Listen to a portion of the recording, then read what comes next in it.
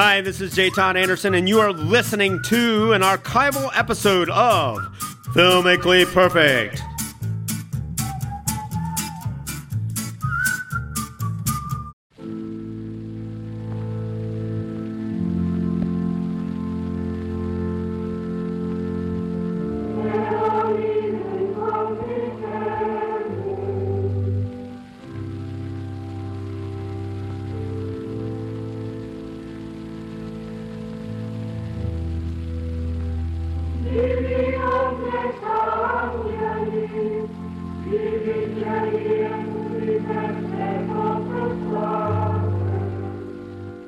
Something strange this way comes. It could be the film, or it just could be Filmically Perfect on 91.3 WYSO. Hello, I'm your host, Nikki Dakota, joined in the studio today by the storyboard artist to all the big stars and the beautiful people, plus the Coen brothers for the last 20 years and counting. We call him friend, and J. Todd Anderson. J. Todd, welcome. Hello, Nikki. Secret Dakota Ring. So nice to see you today.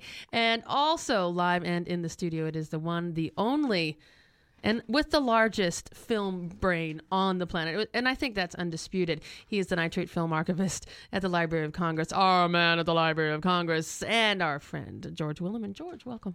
Pasteboard is my friend. Well, it's funny that you should say something bizarre like that, because that's why we are all gathered here today. The perfect movie which we do celebrate is, which one of you gentlemen is going to say? It is The Exterminating Angel by Louis Buñuel. 1961. And I have often wondered, because I watched it through a couple of times, I'm not even quite sure about the title and its relevance to the movie, because there's just, I mean, Very surrealistic movie. Very surrealistic. Absolutely. This is by one of the masters of surrealism. And as it turns out, I mean, like really, like he was in on the... He was in the beginning. I mean, back when they you know, the Dadaists and the Surrealists were fighting it out. Him and who his was going to buddy be Salvador. Yeah, Salvador Dali. Hello, Who in a Dali. Hitchcock movie, what is the Hitchcock movie where they had Spellbound. Spellbound, and they had a little dream sequence that Salvador Dali helped to design this with Hitchcock. Mm-hmm. And that was part of, all of a sudden, this movement had kind of a relevance in the cinema. And it was, even Hitchcock was even talking about because of its imagery. But this is, the man we're going to talk about today is one of the classic and perhaps one of the greatest known directors of surrealistic cinema. Yeah. And his name again? I'm sorry. Louis Buñuel. He's from Spain. So A lot of people have been asking for foreign films, and we haven't really complied, but we're going to start doing that, and we're going to, after we did World's Fastest Indian, which was from Australia. New Zealand, excuse me, and now this one is Spain, and we just happen to love this movie. But it was filmed in Mexico, is that right? Correct. Yeah, so Spanish language with English subtitles, which is worth noting. But you know what? Actually, gentlemen, we get a little bit before ourselves. Yes. You know, there's a reason that this film is being talked about here on Filmically Perfect on 91.3. Actually, there's 4 reasons. Aha. And gentlemen, you want to get technical, there's 5 reasons, but we'll get into the 5th and 6th reason after we do the first 4 reasons. There are rules, very stringent indeed, and gentlemen, those are... Hey, The Exterminating Angel is a perfect film because it creates the world that it exists in. And it wholly sustains that world. And regardless of changes in society, Exterminating Angel, it retains its meaning and entertainment value. And as a perfect movie, it is never placed in any preferential or numerical order. This film is perfect by its own scale, weird though it may be. Yes. Thus, The Exterminating Angel. Weird indeed. And also made more weird by the fact that, so it's a surrealist movie. Yes. And there's just this bizarre edge that goes to it. And yet the setting is actually in a very formal. And that's sort of a Buñuelian thing, especially as he got into this last part of his career, where he would do these incredibly surreal stories, but they would be set in contemporary, extremely, quote, normal settings, such as this one. It's like a designer hell. That's what it is. Well put. It's a hell designed by its own occupants. So it'd be lovely if you were fluent in Spanish to see this movie, I think. Because of the subtitles, you're having to look up and down, right. To see the action, but also see the language. And plus, if it's like anything else, you can't really catch the entire context of what they're saying from a translation.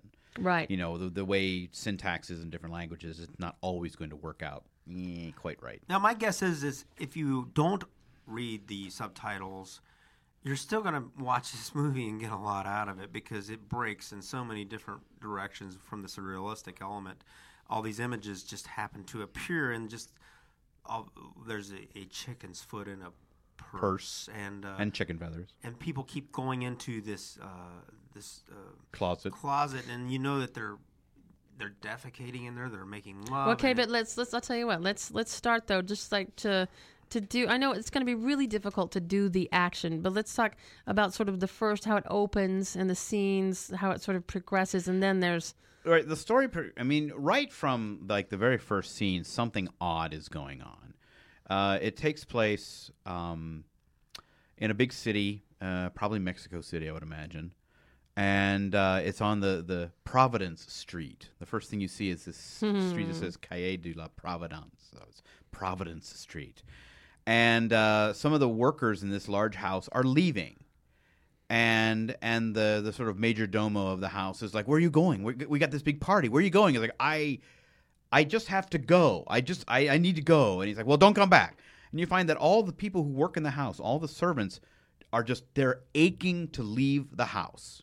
They can't even explain why. But they're making up a few excuses. They're making or up else really just weak saying, excuses. They're just, I got to go. Yeah. So it's like they know something is up. It's kind of like when cattle know a storm is coming and no one else does. You know, they may not be the hoi polloi of the town, but they know that something is coming. The masters of the household threaten them. They say, well, you're just fired, and with every extreme measurement of their employment, and they just, okay, well, I still got to go. Yeah. Right, yeah, they don't worry about that. It's like, well, yeah, fine, I'm out of here. Well, I'll check that off. I got to go now. And they just leave.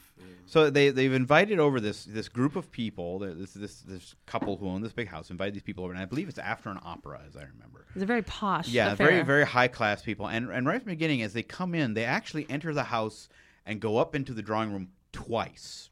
They come in, you see them come in and go up twice. Oh, I didn't even catch that. Yeah, it's kind of hard to see, but you have to watch this movie a couple times, Yeah. you know. And they go in and they start having this dinner, and the dinner is somewhat normal, and it progresses. You know, after dinner they go into the lounge for music and cigars and and just talk.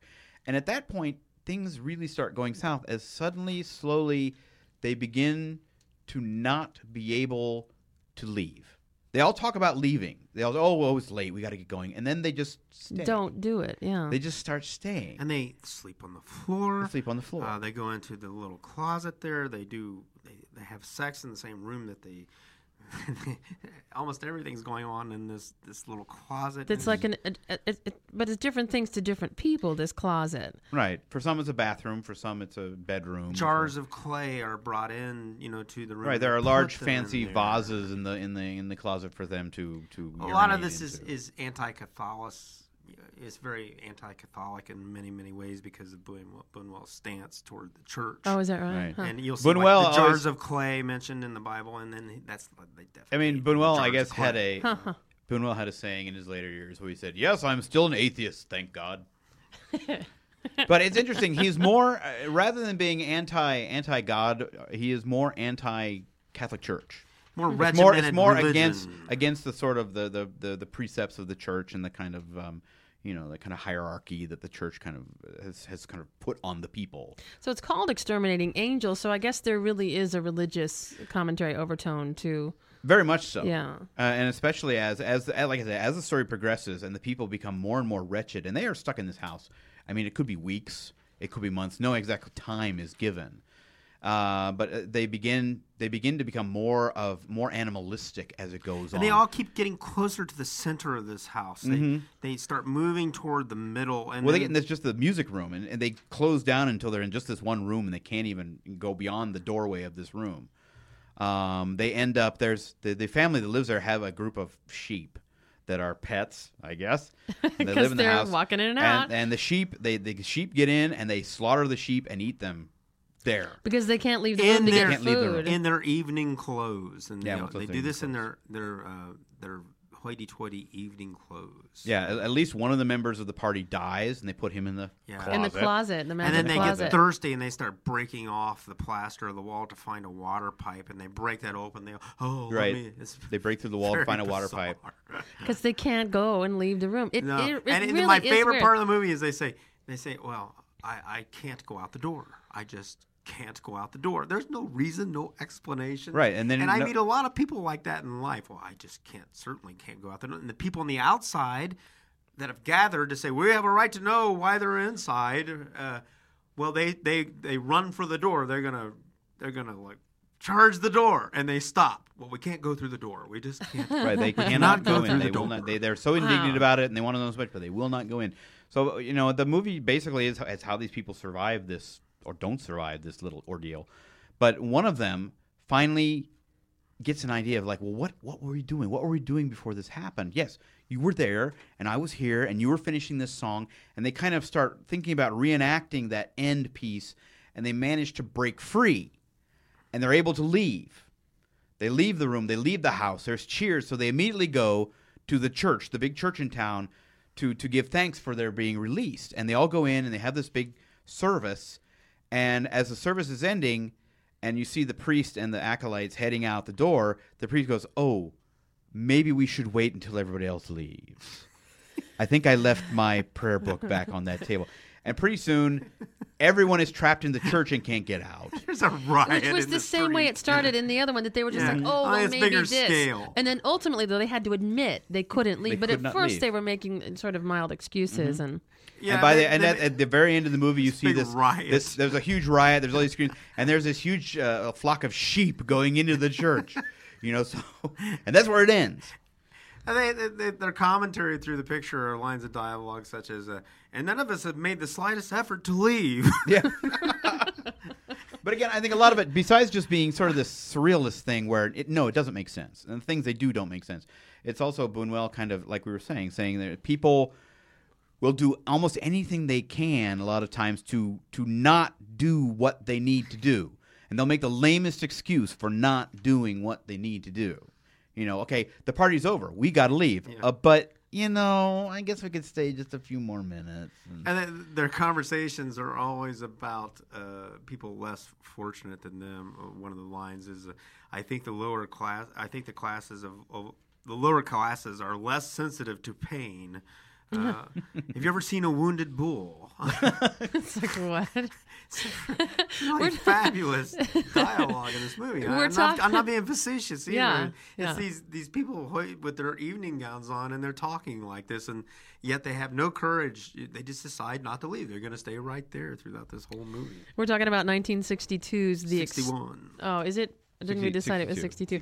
1962's The Exterminating Angel. It is by Spanish director, but filmed in Mexico and in it's Spanish. Interesting. He kind of was, I don't know if it was official or not, but he was kind of like not allowed to go back into Spain for a long time. Oh, he really? worked in Mexico for many of his years.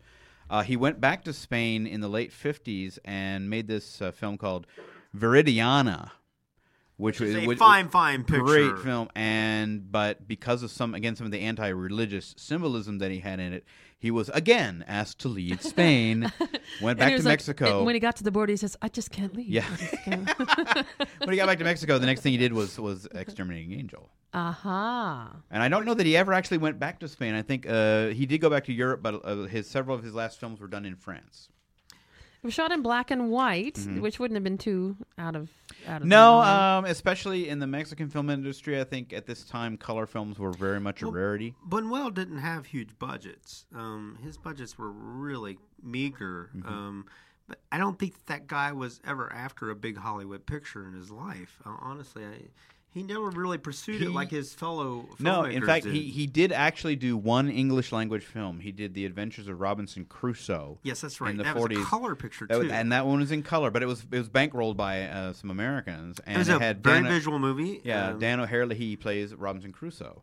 Again, I believe it is shot in Mexico. And it has no dialogue, right? No, it has dialogue. Yeah. Very little. Very dialogue. little, though. Yeah. Yeah, but it's probably one of the more normal of his films because he does basically follow the Robinson Crusoe story. So Buñuel, who's a surrealist and friend of Dali, and been asked to leave his native country, finds this expression in film. And I have to say, I didn't get it. I mean, I watched it over a couple of times. I'm not so sure you're supposed to. See, that's just it. But even despite that, I kept being drawn to it. It's so bizarre, and it breaks. It just breaks in places you never expect it to break, and it challenges you to keep up with what at least some of the commentary that he's trying to instill. There's one scene in the movie they all gather to this entrance, and there's a bear. Yeah, there's a bear wandering through the house. And they're all just staring at this bear. It's not a big bear; it's just a little bear. And he's running all over the house, and they're just staring at him, watching. It's like this Kafka break, as the boys call it, break in the movie, and this bear is just running. The movie's like one big Kafka break. It's a massive Kafka break. An uninterrupted stream of Kafka Well, breaks. we must shatter this lethargy, as they say in this picture. We must shatter. And how? Well, I'm not going to go through the door. Right, are you? but someone here I'm not should. going through the door. But this one actually, as he builds upon this film in his next few productions as he goes on, it just gets stranger and stranger, because whereas this one is a group of people who sit down to dinner and can't leave, he goes on and a few years later makes a film called The Discreet Charm of the Bourgeoisie, where it's a group of people trying to sit down to dinner, and they can't get started, they can't finish the meal, they can't start. And so many, like I said, so many of these films are episodes that cannot be completed. But it just shows you how far you can take an idea, just a simple idea like of procrastination or denial, and turn it into something that's quite stimulating from a visual standpoint, like a movie. I mean, and Buñuel had this kind of in Aces, taking these small incremental thoughts and just turning them into. Well, and another one of his things extrapolating that sort of comes out of kind of the 20s and the surrealists and this kind of the leftist movement is sort of his dislike and distaste of the bourgeoisie or the upper middle class. This movie's like Lifeboat for rich people. Yeah. That's what Because Hitchcock's if you notice, Lifeboat. And like I said, in this one, the working class people in the film, they know something's going on, and they know they need to get away from it and not be part of it. So they leave, and they are protected from it. But it's like the rich, the bourgeois, they're there, and they're in the middle of it, and they can't deal with it, and they won't deal with it, and they can't figure it out. And it's not until several of them are dead, and they're all starving and dehydrated, and the place probably reeks, that they finally have been brought down to this animalistic level, and they can finally figure out what the heck is going on and get out of it. But they even recognize their problem. I mean, they say, and none of us has made the slightest effort to leave. And they look at each other like there's something on each guy's nose. But they're all waiting for the other one to tell them what to do. And then they start talking about, art or something, and then the problem reoccurs, and then they figured out what the problem is. They know exactly what it is. And they just leave it, walk away from it. But that's very much like, I think one of the films, which I would love sometime if we can get a good copy of it, The Phantom of Liberty, which is one of his last big films. Oh, and when was that then? So what was the span? Let's see, Phantom of Liberty is in the 70s. And so he had done that silent movie in 1928 with Salvador Dali that's completely disturbing, and then this in 62, so it was in the 70s. Right, so he really... 74 he did Phantom of Liberty, which is in color. It's one of the films he made in France, and is basically this really episodic movie that has some characters that kind of continue off and on throughout. But it's little episodes that never really complete. They'll start with one, and before it's done, it'll lead into the next one, and then that'll lead into the next one. And in that one, again, it has a big dinner scene in it. But in this one, this rich couple invite all their friends over, and they go into the living room, and there's this beautiful table surrounded by toilets. And everyone drops trowel and sits down at the toilets. And finally, after a little bit, they're talking, they're reading the papers, they're talking. And one of them gets up and goes, "Would you excuse me?" And he gets up, he flushes, and he goes to this little room. He goes in the room and he sits down and he pulls this handle, and this little tray comes down with a dinner on it. And he starts eating, and someone else knocks on the door and he goes, "I'm in here." So it's like in this one, it's a total reverse, where it's fine to move your bowels in public, but you eat by yourself. And that's, it's just totally, it's like, what's going on here? So I look forward to that. He also did his Christ picture, Nazarene. Nazarene was one of many, Yeah, again, it's his statement against the church in many ways, but it's a really good movie. It's this guy just never stopped there for like 20 years making these small, really from 28 to thought-provoking almost, movies. we're talking about almost 50 years. Yeah. Well, his big breakout was, and then Delusion Dog. Right, or Un Chien Andalou. An Andalusian dog. Which a lot of people have probably seen because it deals with this really graphic scene of it looks like this woman is getting her eyeball cut with a straight razor, and then they cut to like an animal's eye, and they're cutting the animal's eye. It gives you the willies because you think the woman's being cut. But it's at that time he's developing this surrealistic approach to cinema in the 20s, which did not exist.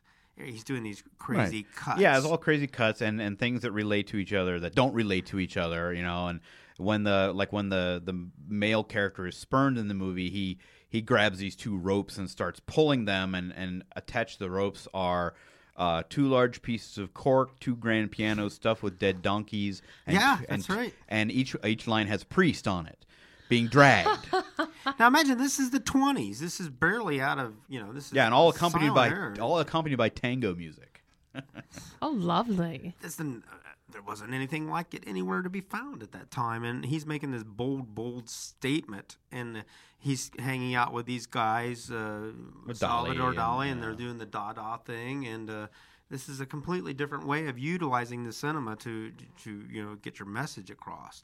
It's hard for us to understand that from this point of view because we're way in 2008 here, but think about that. If you think about what people were watching back in the 20s, and here comes Louis Buñuel with these crazy, crazy images and graphic images that you cannot sit there and not squirm to. He's getting an effect out of you. That's what he's provoking you with images.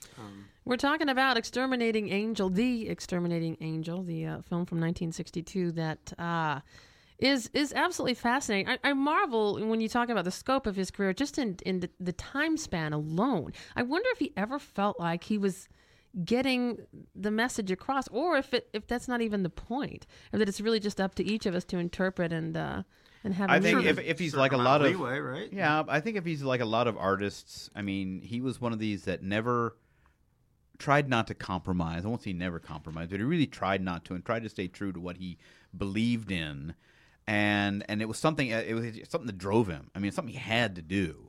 Because I'm sure he was a talented enough director. He could have, sort of melted into the mainstream and done mainstream pictures, but he just wouldn't. Try to he sell. Would not do it. Try to sell a piece on your script that says, "Okay, people start eating paper now." Yeah. Yeah. And you sell that to some producer. Okay, and then what happens? Nothing happens. Well, they just eat paper. Yeah. That's what they do. They eat paper off the wall. They just eat it. That's good. That's really good. And then who gets the girl now? Right. No, right. it's sheep. Whereas Guys there's no get car sheep. chase? We get sheep. Right. That's what we get. I always like to tell George is when I'm in Los Angeles, and I go to certain parties out there. This movie hangs in my mind. Yes. It sticks to my mind like a shadow. I'm not kidding you. This movie comes to my mind so many times when I see the way they carry on at various places in the world. And, Yeah. Especially When the beautiful people get together. in the movie business, when I see these crazy gatherings and I watch their motives and what they're aiming for, the tone just starts ringing back to The Exterminating Angel.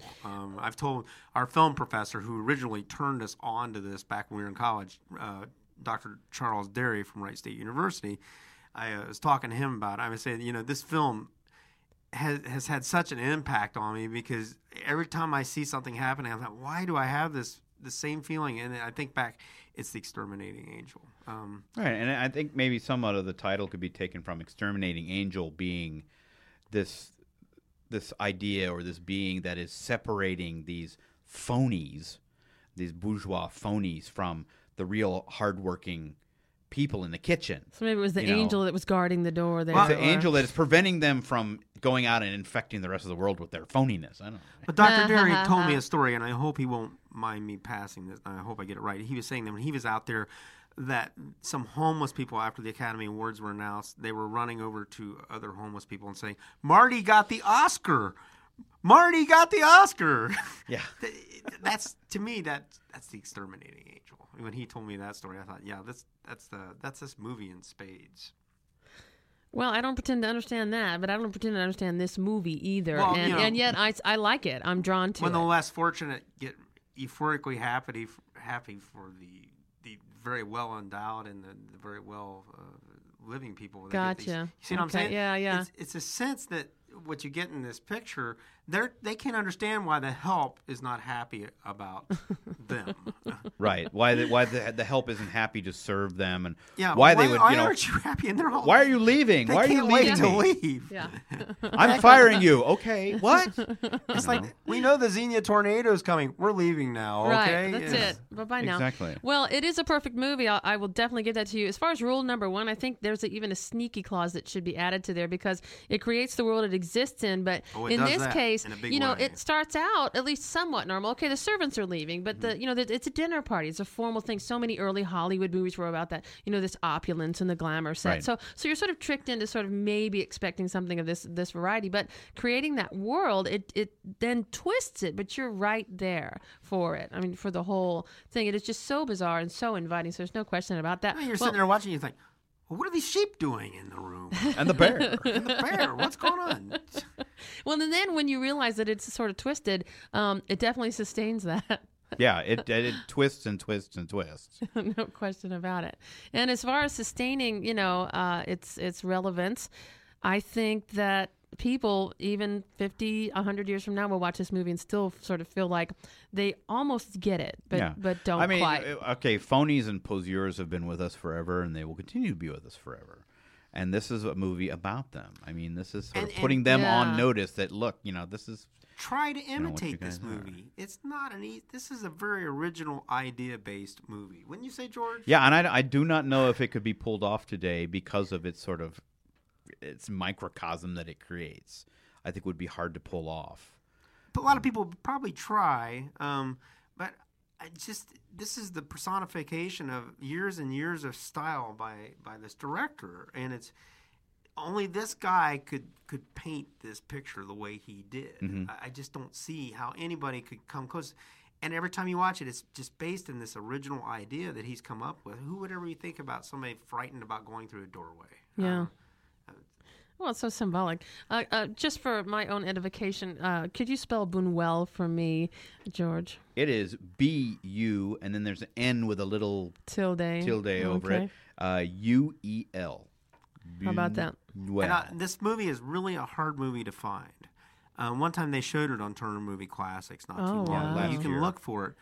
But if you really want to find a very interesting foreign film, then try to find this movie. It's still available in some parts of this world. Yeah, it's out, and there was a VHS release of it, if you can find it. And like I said, keep an eye on Turner Classics, or if there's a foreign movie channel out there somewhere, or check your local repertory theater. It's worth hunting for. It really is. Mm-hmm. And just as this movie definitely merits multiple watchings, if you would like to hear this film analysis again, you can certainly do that at perfectmovie.net. Catch us at npr.org or at iTunes or right here at wyso.org. These answers and many other questions next time on Film Will Be Perfect. Thanks.